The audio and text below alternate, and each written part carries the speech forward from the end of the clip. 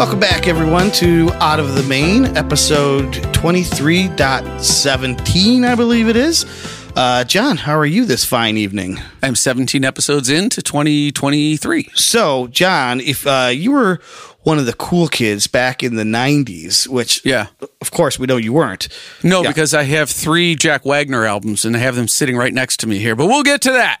We'll get to that. You Go were ahead. never a cool kid in any decade. But anyways, if you were one of the cool kids in the 90s, then this particular banger would have been the soundtrack to the summer of your 1998. Oh, Summerlong, you made me high when I was down.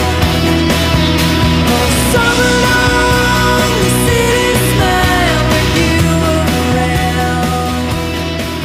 Yeah, Summerlong. Yes, Summerlong. And we listened to that on The River. We are in Detroit, and we had a radio station that was called The River that actually came to us from Canada, so which is where our artist is from. But that's where I learned about John Hyatt. I learned about, what are the Canadian artists? Well, they would play a lot of Gino Vanelli, so that's where I heard Black Cars for the first time, and Corey Hart, all these Canadian artists that we couldn't get otherwise. So what was amazing to me is what I thought I knew about M. Gryner in 1998, fast forward 25 years, she's still singing about Endless Summers, but now with a decidedly yachty twist. Yeah. So let's welcome on to the show none other than M. Gryner. Welcome to the podcast. Thank you. And this is my partner, Michael Holmes, who wrote the album with me. So not Summerlong. And Michael Holmes, yes, welcome as well. Thank you. And big Jack Wagner fan, So I got to ask right off the bat, a question that's been burning at me since I discovered that you were working on this quote-unquote modern yacht project, that when you reached out to me, I'm like, is this the same M. Gryner from Summerlong 1998? And sure enough, it is. And so I'm just dying to find out how we get from 1998 Summerlong to 25 years later pursuing a totally slightly different genre, which John and I have both done. We've had this evolution, and here we are in 2023 doing this new genre of modern yacht rock. So tell us how that whole thing evolved and how we got from then to where we are today. Well, first of all, this is like a dream to be on your podcast. I've been looking forward to this because, I've been messaging you and like, oh, can I talk to you now? And you're like, oh, maybe wait till the album's out. And I'm like, can I talk to you now? And now the album's out. So really excited. Honestly, like it's hard to encapsulate like 20 years, but I think a lot of it had to do with the pandemic. And prior to the pandemic, I went through a lot personally. And then I met Michael, and Michael is a poet. You're right here. I guess you could talk. But it's amazing, like to have invited you in to songwriting, because I'm kind of a controlling person, and you sort of wonder like, oh, like how's this going to go? But we had already been watching all these documentaries during the pandemic, like the classic albums of The Making of Asia and the Chicago documentary, which was interesting. And where you learn that horn players are problematic. Yeah. Well, David Foster was problematic too for some people, but but he had all those awards on his piano. They were beautiful. They were proof. Yeah, that's they're not true. just awards; they're Grammys. Yeah. Oh, okay, let's get that right. So it just kind of came down to A, having fun together, and then B, like, let's be honest, like Michael McDonald, like it all started with Michael McDonald and wanting to, I think it was like December of 2020 when I was like, I'd love to get him on a song. So I wrote a song called If I Can Find True Love, I Can Find Michael McDonald. And it's not on the new album, but it was what led me to the producer who ended up producing the album, because he's a friend of Michael McDonald's. So he sort of was like, well, I don't know if I should pass this on to Michael, but if you want to make an album that's like this, like, let's just start talking about it. So that's kind of, between our songwriting and meeting Fred Mullen, the producer, that's where it all came from. And it was great because I was just able to admit that, I love the rock and all that and the indie rock and folk and stuff, but this is where my heart's really at. So, and we started in the pandemic, hanging out together and going for walks, and started exploring the music that we mutually loved. And we both had this like long-term, really deep affinity for Steely Dan, for Doobie Brothers, for all the same kinds of music. And it just, when we started to write songs together, and Em said to me, "Hey, do you want to try this?" It came out naturally. It was just the music that we were communicating about anyway, and it was how we were expressing ourselves. It just seemed to fit seamlessly with those sounds and that point in music history. It sounds like, similar to my start, where with Page 99, where it just became a passion project that you're going through these years, and you're starting now your career in the 90s, and you're year by year, you're just kind of you're going along with what culture is. Not necessarily that you're chasing it, but there are things that happen musically, and they're all around you, and you're influenced by that. And we got to this point where Tom and I talk about it's been like since the early 2000s. I feel like we're in this endless time loop since then, with the same beats, the same 1-5-6-4 progressions, over and over and over again. And I know that artists at some point decide they want to do something that just doesn't do that anymore.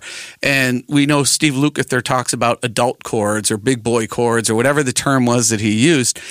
So you have a music education behind this. So at some point you decided you want to do something that embraces this, whether it becomes popular or not, I'm guessing, right? Yeah, and I think that's what I love so much about this music is that you can finally show, like I said to you before about geeking out. It's like I can let all that musicality come through. Like I grew up listening to American Top 40, but I also grew up listening to like John Patitucci records and like just like, I don't know, like stuff that 14-year-olds don't normally listen to. So like to be able to embrace like the muso kind of side of things is like really liberating after 20 years of, there is that culture of like cool. And you're spot on when you say like following trends, because Summerlong, I was trying to be the Smashing Pumpkins in that song, right? Even if you aren't trying to, it's there, right? Yes, yeah. And that's an easy thing to do when you're 20, right? Like you kind of, it's expected that you'd follow trends, or you don't have any other kind of thing to, I don't know, the experience isn't there, I guess. Or maybe you don't have the awareness to just do what you really love to do. So. Yeah, but the beauty of this album is that it has all of that sophistication, but it doesn't feel like one of those albums that musically is talking down to the listener. Oh, you're not trying to be cool with chords. It all just fits, and it's easy to listen to. Yeah, I mean, I kind of wish we were more like cool with chords. Like, actually, a new song that we're trying to write. That's an album title right there. Cool with chords. Yeah, cool with chords. A new song that we're trying to write like is fashioned after 99 by Toto. There you go. And like, I actually got the sheet music for 99 to learn those progressions, not to copy them, but just like trying to figure out, where did they go, right? And that's something I learned from Bowie too, is like, if you learn someone's music, you then have that in your vocabulary to take from as a songwriter. In terms of sophistication, though, people should know these names. I'll let you talk through kind of their background, but personnel, John, as we always talk about, these won't be, this isn't Picaros and things like that, but this is an impressive lineup of people with impressive histories. Walk us through who the personnel on this, if you don't mind. This is for either Michael or Em, because we've got experience with Toto, Michael McDonald, Alison Krauss. The bass playing, by the way, is phenomenal on this record. Just oh my god, I could listen to the whole thing, just listen to the bass. So how did you get these cats? Who are they? And give them some cred. Wow, I think we have to start with the producer, Fred Mullen. And Em started to tell that story, but he's kind of a hybrid Canadian-American, and he worked with Dan Hill. He worked with America. He's got a really wide-ranging list of credits. And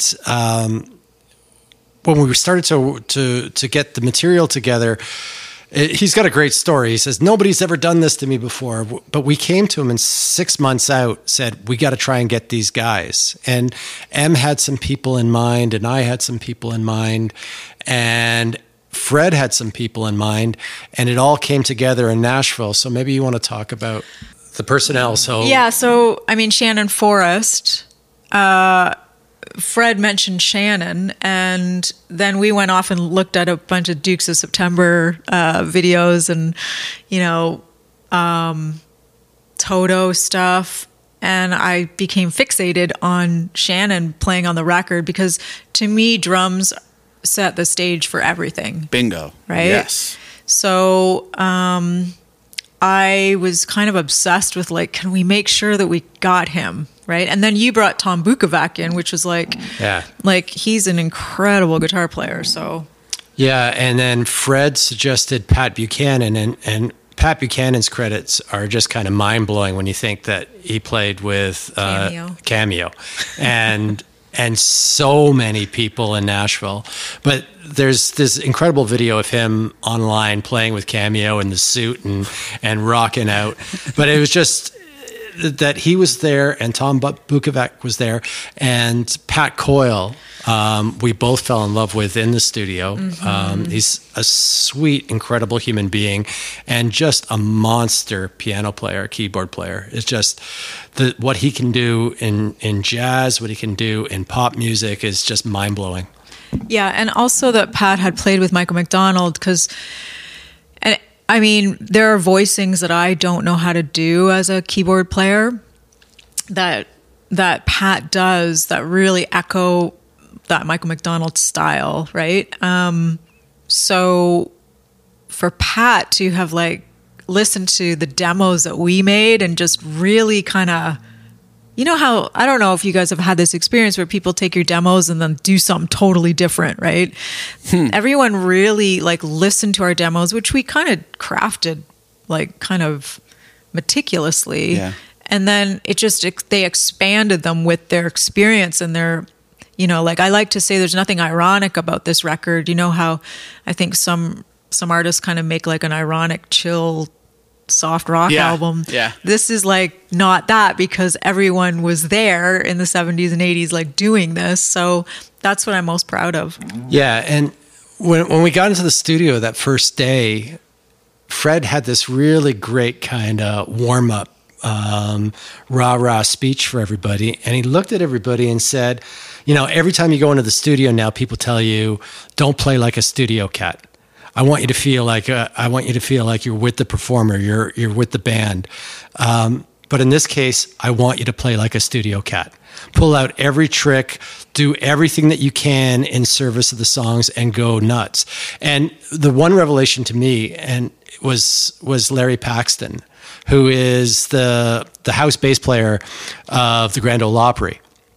And he played bass for us and did the charts for us and just held everything together. He's incredible. Lots of jokes about 4/5. Oh yeah. I didn't even know what that was until we met Larry Paxton. And also a lot of stories about his knife collection. So we started to write a song called Larry's Knives. So I don't know if I'd release that as a single, but maybe an album cut, right? Deep cut anyway. Go. So what obviously vocals, and you mentioned keyboards. What would you call your primary instrument, say beyond vocals? I think it's still piano. Yeah. I love to play bass. I dream of being as good as someone like Larry. I've had to learn a lot of his parts, and I've sort of 60% have learned them. But piano is very part of me, and I feel like I can set the mood best with piano. A song like Loose Wig, for example, that was written after seeing The Making of Asia and just seeing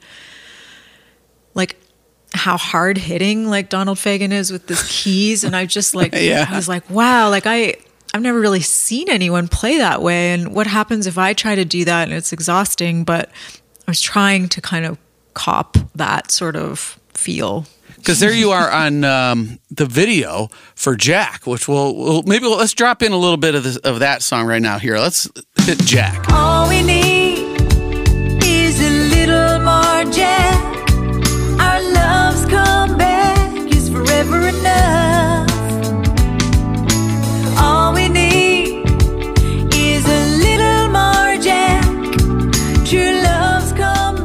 on that one, you're standing in front of a mocked up set of Radio Shack called Radio Jack, right?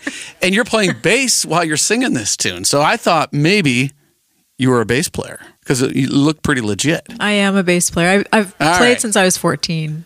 Okay. But I didn't play on the record, but I love bass. It is really fun to play live. I've played since I was 14 as well, and I'm not a bass player, as John will attest.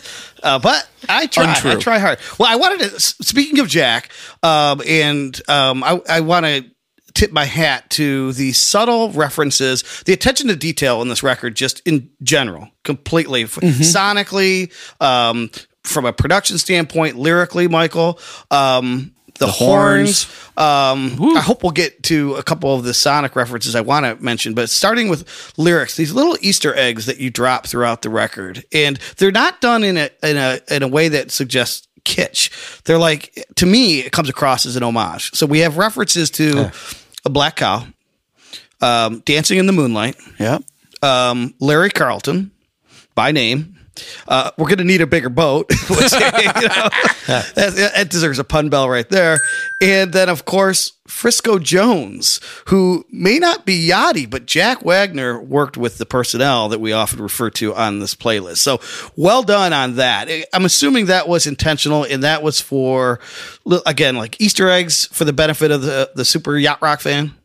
Absolutely. And just, it was also to amuse myself.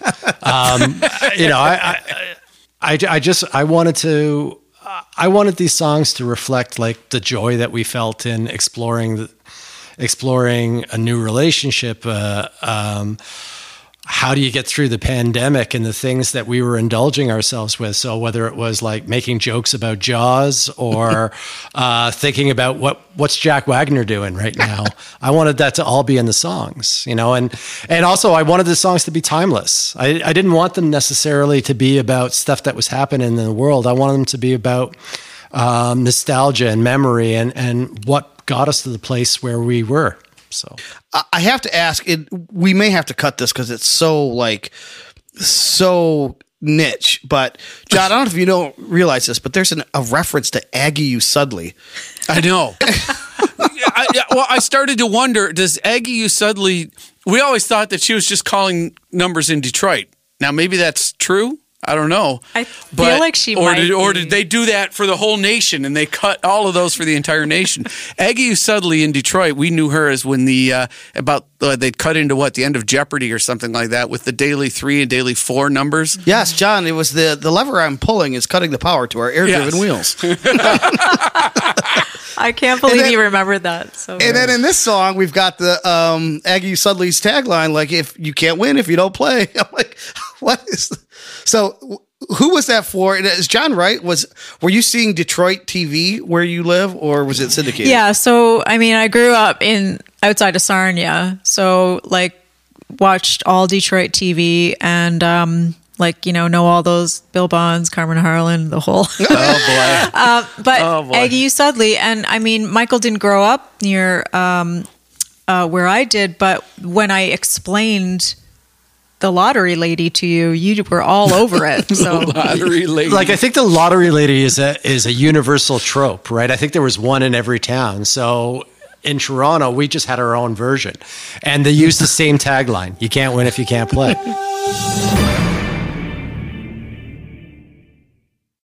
When you need mealtime inspiration, it's worth shopping Kroger, where you'll find over 30,000 mouth-watering choices that excite your inner foodie. And no matter what tasty choice you make, you'll enjoy our everyday low prices, plus extra ways to save, like digital coupons worth over $600 each week. You can also save up to $1 off per gallon at the pump with fuel points. More savings and more inspiring flavors make shopping Kroger worth it every time. Kroger, fresh for everyone. Fuel restrictions apply. So maybe this is a good segue, John, if you don't mind playing in, I want to know whose idea this was, in Summertime. I believe it's Summertime, right? Where it's kind of got a feel that might suggest Dancing in the Streets. And for a brief moment, you hear the iconic horn line from Dancing in the Streets itself. You do. She's calling out our lucky numbers, and now it's summertime every day. we we can't take credit for that, but we did write it to in that spirit.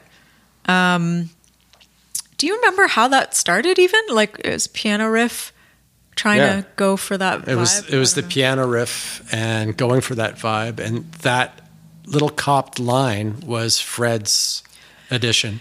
Yeah, well, that's the horn player's edition, I think. Well, it was Fred suggesting it. Oh, did he suggest? Yeah. Oh, look what we're learning because of you guys. Yeah. Wonderful. Well, no, I just like the horns. I've never loved horns on music until now, really. You know, like, I mean, I've always loved those David Foster lines and the flugelhorn and all that stuff. Yeah. But I never really understood how to put it in my own music, so it was a real treat to have it on our record. Well, I was going to mention you have an affinity or an interest in doing covers. You have a lot of very interesting covers in your catalog. 2012, I believe, the She's Gone EP, which is absolutely brilliant. I thought the song selection, obviously She's Gone, but then the other three on there, Adult Education, Method of Modern Love, and Say It Isn't So, all come from that Bob Clearmountain era where, in my mind, producer mind, I think that was when Hall & Oates and Clearmountain, they produced this amazing sonic masterpiece. I mean, it was all about the sounds and the production, and yet you stripped it all down and found the brilliance of the songs within those. Oh, thank you. I mean, Adult Education, I could never imagine singing those lyrics in that way. I mean, it's tender, it's emotional, it's just not at all, all I'm hearing in that song is the drum beat, Right. It's afternoon in the homeroom, they're about to let you go. And the locker slam on the plan you had tonight. You've been messing around with a boyfriend, better left alone. There's a wise guy that you know could put you right. In the light, the boy that's idling by. Yeah, I mean, I always love to twist covers around. I've done it for a while. I did it on my album Girl Versions. Yeah, that was the other one. Yeah. Yeah, and I don't know if you guys know this, but Def Leppard have gone and recorded my version of Sugar, which blows my mind still. So yeah, I think I like changing things, and I mean, Say It Isn't So, like the Hall & Oates stuff, it was really, it's sometimes bold to mess with those really highly produced things, but I just thought, why not? So in Adult Education that I didn't know was there. I really love what you did with that one. Thank you. It's true. And what you say, you hear the drums, John, all I can hear is this aggressive electric guitar riff that to me drives the song, and that is stripped down in this little beautiful sort of plinky piano part in your version. It's just like what comes out to me in your versions of these songs, and we can maybe go back to Business and Pleasure, is you strip away everything and you do realize the brilliance of the chord structures in the progressions. And I gotta confess, one of the many spins of your new record, I was doing it to, I don't know, I was walking the dogs or doing yard work or something, just absorbing it. And it was the first time. And I'm listening to the song and the lyrics start sounding familiar to me, but I can't place it. I'm like, maybe this is a cover. I don't even have my phone on me, so I can't check. It's somewhere else. And then it gets to the chord, John, in about 2 minutes and 15 seconds of Real Love. You say, comfort me to anyone who approaches, chalking up the hurts. You live and you learn. Well, we've both lived long enough to know that we traded all right now for just 1 minute of real love. The Doobie Brothers cover. And my whole body went melty. It's like, sudden awareness. Yes. And when you hear that chord, you're like, there's so much brilliance in that song that maybe I didn't even appreciate when I hear it with the drums and the full production, to your point, John. But when you strip it away and you just hear the chords, it's just pure butter.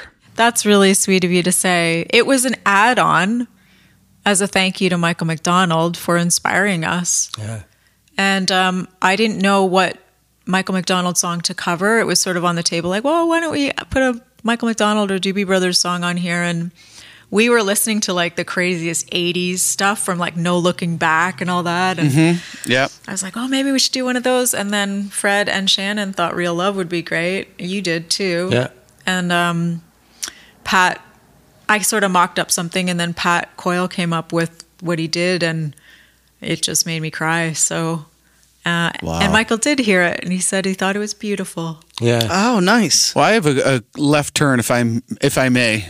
That's called port. I'm attacking port. What's this about? The first music video made in outer space. Tell me about that.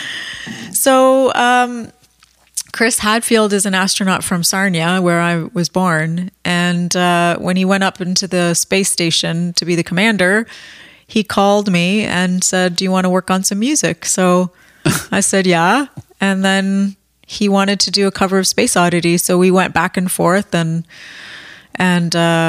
worked that out. And it was a lot of ups and downs. And then he shot a video of himself singing it, and it became the first music video ever shot in space.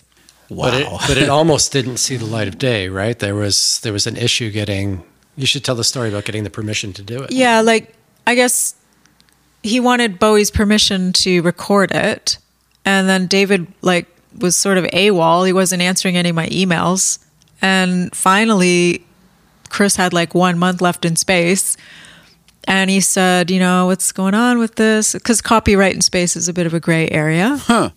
Yeah, who has the sovereignty up there, right? Yeah, I would imagine. Yeah, no one knows what's going on. I think he just wanted his blessing, right? Because he also changed the lyrics, which is a bold move. 'Cause he changed the lyrics so it would work in his favor, so the astronaut would survive. But Yeah. So I wrote to Bowie and I said, he's only up there for another month. Like, he's orbiting around. And maybe you want to know about this. And then he finally wrote back. Bowie wrote back and he said, how can we help the Astro Man?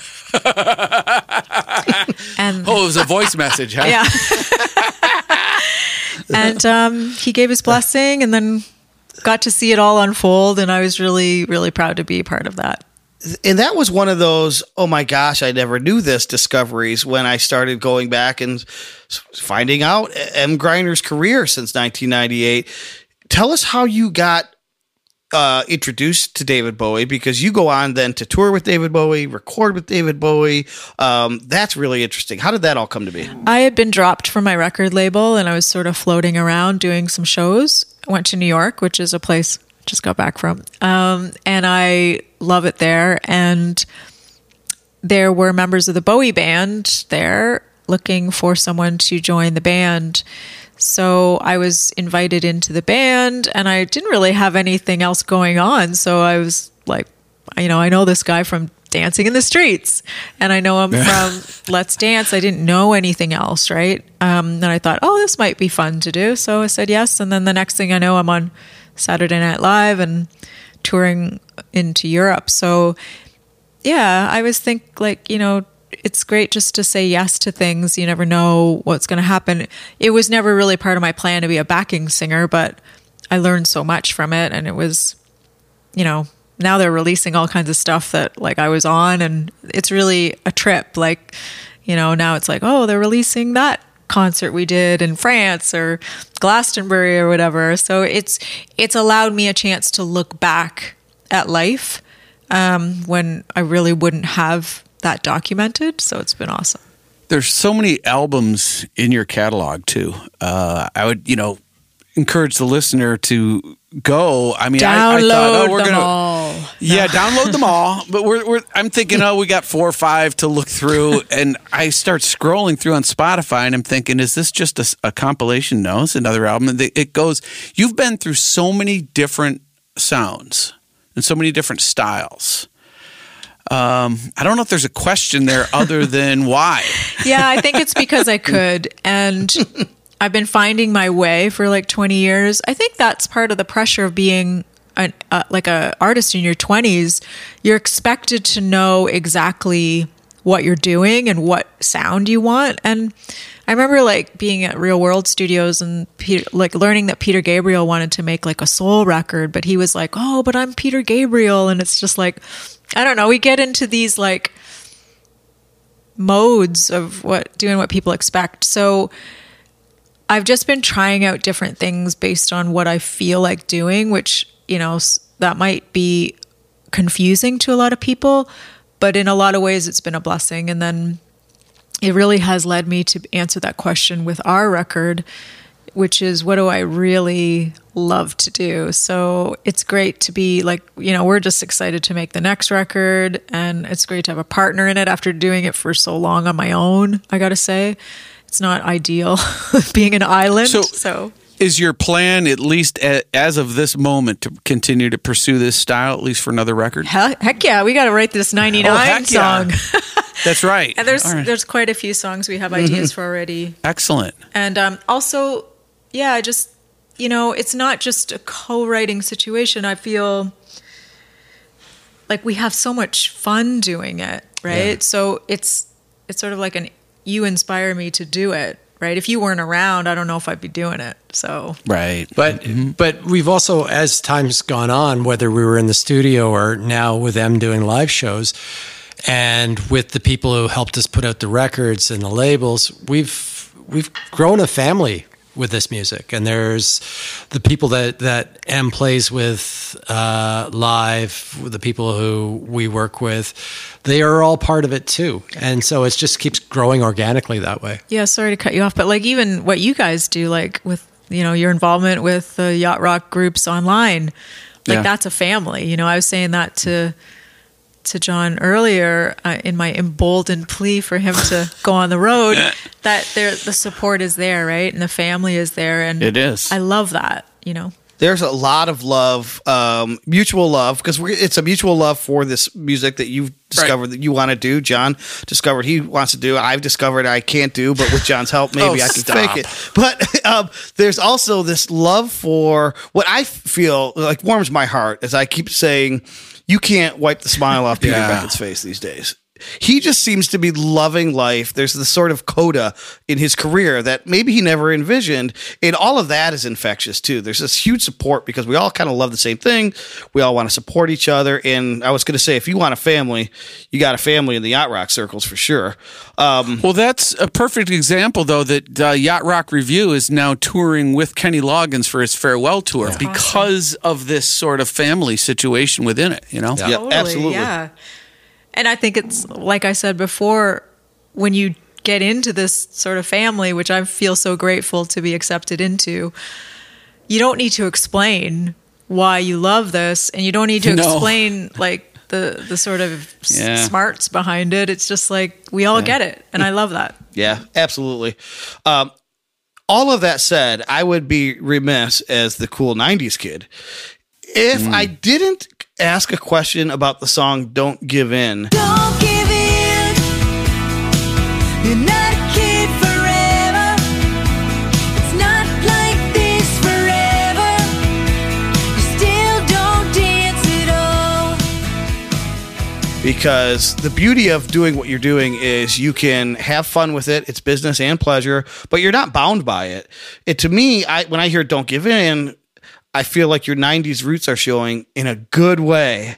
And I have an appreciation for that. So do you feel like that song's different from the rest, or am I just reading into it? And was there any sort of apprehension to putting that song on this record?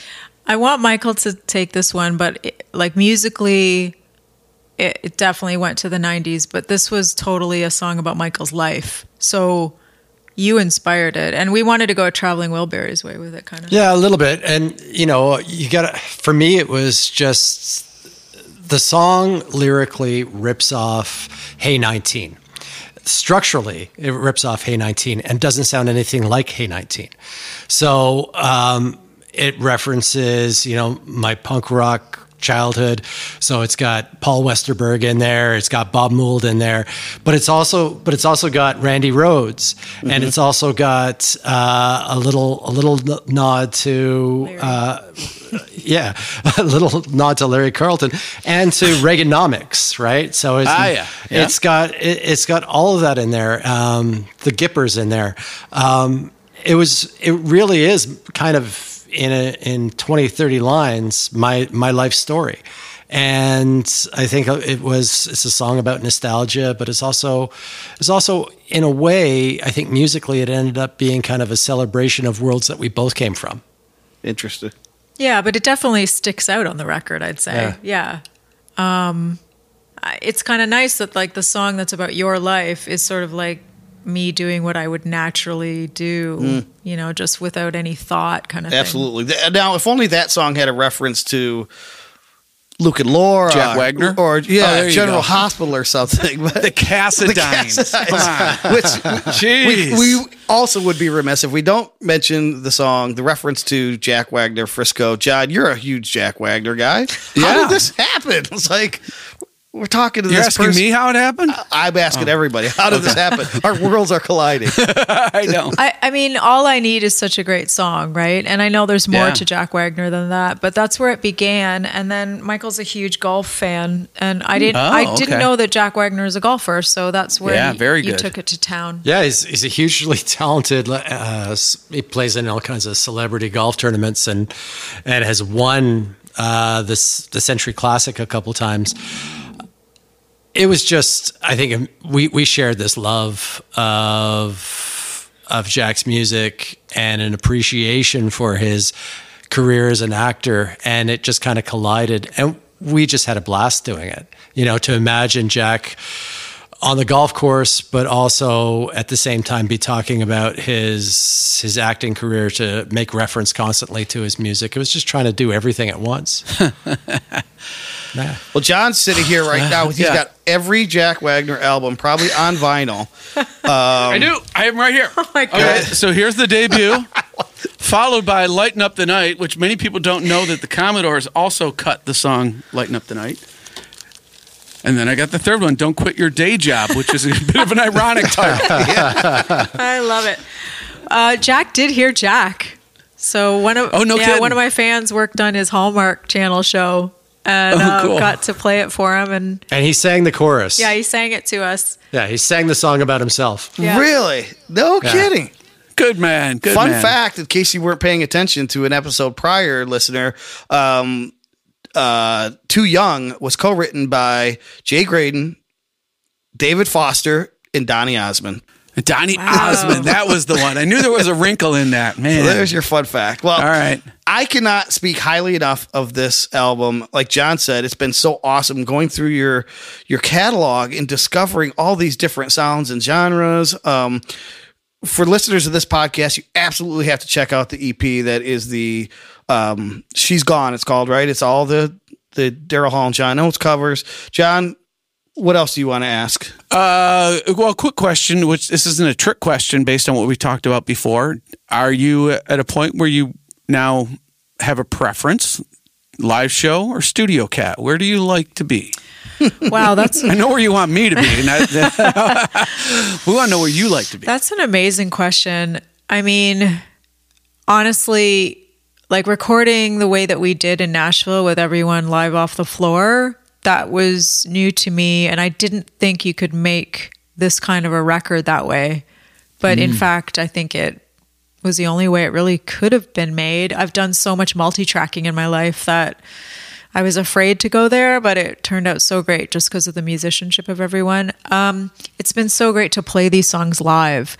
I want to do that more, but it's brand new, right? Like I've never really played songs like this live. So I'm not really answering your question, but if Page 99 eventually will go out on the road with August Red and me, I think your hedging, so that tells me you like them both. The answer would be live for sure. Hey, August Red is there. So we could set up the lottery bowl. Yes, right? with the suction to suck the ping pong balls out. Yeah, because that's purely legit. As long as I get to pull the lever that cuts the power to the air drive wheels. Exactly. Yeah. I love that. All right. Well, thank you so much for coming on. Thank you for doing this record. Thank you for reaching out. It's been a pleasure getting to know your music, getting to know you both. I can only ask that you hurry up with this next record so we can have you back on ASAP. Oh, thanks. And I think you guys are so great and talented. So thank you. Yeah, we're so grateful. Thanks so much for having us. Thank you for being on. Thank you so much. Well, I guess that brings us to a lightning round. Yeah, except I have one question. Well, I can ask this in the lightning round, so we'll hit the sound effect. Good, I was prepared for So, well, I was just wondering, remember when we were talking about the making of the first video in space? Yeah. Were there any missed opportunities there for space puns that we, weren't prepared for? There's got to be. Well, it was out of this world, that type of thing? Yeah, it is a ship of some sort, too. But anyway. Okay, so I'm glad we waited till after the lightning round fact for that. Get struck twice with that thing, yeah. Yes. Well, all right. that's something else. Yes. Okay, so are we, who's going first? Do you have a preference? Well, mine ties in. Okay, so does mine. Mine ties into puns, so let's go there. Okay. All right. I was scrolling around looking for some new material, I guess you might say. I came across a site that is about bad boat puns and jokes. And it's the website, we'll put this out there. It's scarymommy.com/boat-puns-jokes. So I don't know where scarymommy.com comes in, but that's funny in and of itself. Yes. Anyway, they write, before we cruise right into the punchlines, we should get a ding for cruise, right? Yep. Let's take a minute to appreciate some interesting facts about boats. A couple of them you've actually mentioned, or at least one. For example, did you know that whistling is considered bad luck on a boat? Did not know that. Supposedly it brings about strong winds. That's not a pun. That is what the lore says. How about you've mentioned that the restroom is called The Head? the Head, and that is apparently because sailors would relieve themselves on the front of the ship, the head of the ship. Oh. Don't know why that would be. But anyway, This could be a whole new podcast for us. I know. Well, are you getting down on the puns already? No. Are you going to be a killjoy? I was just going to say the whole thing feels off keel. Anyway, so here's a couple of their best ones that they have. I'll run these real quick. What kind of vegetables not allowed on ships? I don't know. Leeks. What happened to the boat carrying red paint and it crashed into a boat carrying blue paint? Purple Rain? No, the crew got marooned. Last one. You promise? Yes. The cast of Friends got stuck at sea, but there was no problem. You know why? Why? Because Lisa could row and David was a schwimmer. My God. Wow. All right, back to Yacht Rock. Anyway, all my friends love Yacht Rock, and therefore I love Yacht Rock. You know why? Why? Peer pressure. All right. No, I'm done. All right. But I'll be here all week and try the veal. Okay. All right. Well, that's a tough act to follow, as it were. Okay. So found at sea. Yeah. Because you and I have been found at sea with our little Yacht Rock endeavors here. I am welcoming M. Gryner and Michael Holmes, who have also been found at sea now with this new Yacht Rock collection. Yep. I'm going to say my favorite song off Business and Pleasure is Jack. So let's play a little Jack. 0.3 HCP Frisco Jones and Austin Tahoe. Ooh, you gave me. Yep. That one gets stuck in your head. It does. All you need is a little more Jack, and it's there, man. Halftime shuffle, baby. Earworm. Well done. Mm-hmm. All right. Well, since I was so quick with my found at sea, I'm going to ask you to indulge me on my buried treasures because I've got a few quick clips to show. Okay. My buried treasures are all the Easter eggs that the production team and musicians put into this album to make it such a fun listen. So real quick, when you listen, the very first track is called Loose Wig. If you listen to the solo, there's a solo section in the middle, and then there's a play-out solo. Mm-hmm. I swear to God that this first solo is not necessarily trying to be Lukather, but is much more in a rock sort of modality. So let's hit this at 2:45.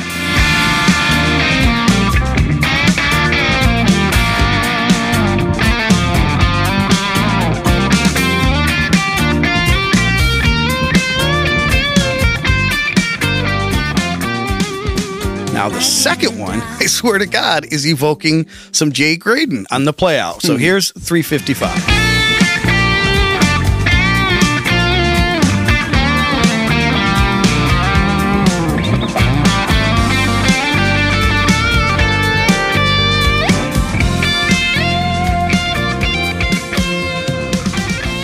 Okay, so I mentioned, obviously, the Dancing in the Streets bit, right? We played that one, right? That was cool.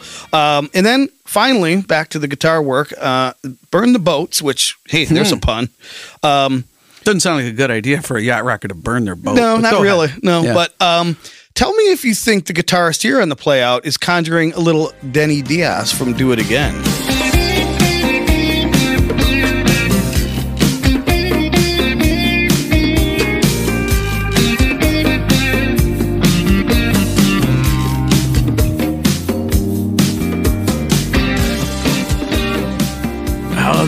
electric sitar. Yeah, see? That's an interesting instrument. I've seen one of those played on a project I did once, and it plays just like a guitar. It's just got a different kind of resonator underneath the strings. Yeah. It's pretty cool. I'm glad that they threw all those little Easter eggs Yeah. in. So there are your dose of buried treasures. What do you have for buried treasure?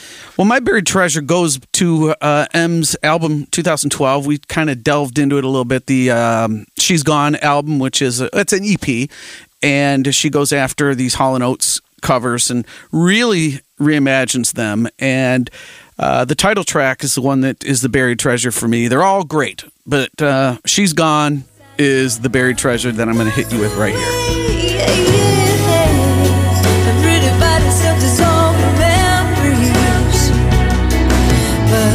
We can never be what she wants to be. She's gone. Oh, I better learn how to face it. She's Okay, gone. well, very nice. Very, very, very nice. You'll see why in a second. But Go ahead. What do you got well, for off so the bat? keeping in that vein, we have, she also mentioned in 1997, she did a more extensive album of covers called Girl Versions, where she took her, the implication is her feminine take on more masculine songs. And I don't know if I can explain that my expectations were, oh God, when I saw that she did Pour Some Sugar on Me, and I thought, how are you going to sing those lines? Yet you go and you listen to it, and man, she just finds a way to make it work, and worked so well. She mentioned in the podcast that the guys at Def Leppard are now doing her version on some occasions live. But here is Pour Some Sugar on Me by M. Gryner. Red light, yellow light, green light, go. Crazy little woman in a one-man show. Mirror queen, mannequin, rhythm of love. Sweet dreams, Sacker and Luciana. You gotta squeeze a little, tease a little. That is very cool. Very cool. Well, I think this is the first. We've just encountered a first. How many podcasts have we recorded now? Several? Oh, geez, several. Yeah, at least. I think this is the first time that one of us has stolen somebody else's lightning round. And She's Gone was going to be my off the map. So I am going to pull something from the same record because I have such an appreciation for it. And specifically off the map, her version of Adult Education. Listen to how she reimagines that sort of guitar, that very aggressive guitar sound. Mm-hmm. And this is what it sounds like on piano.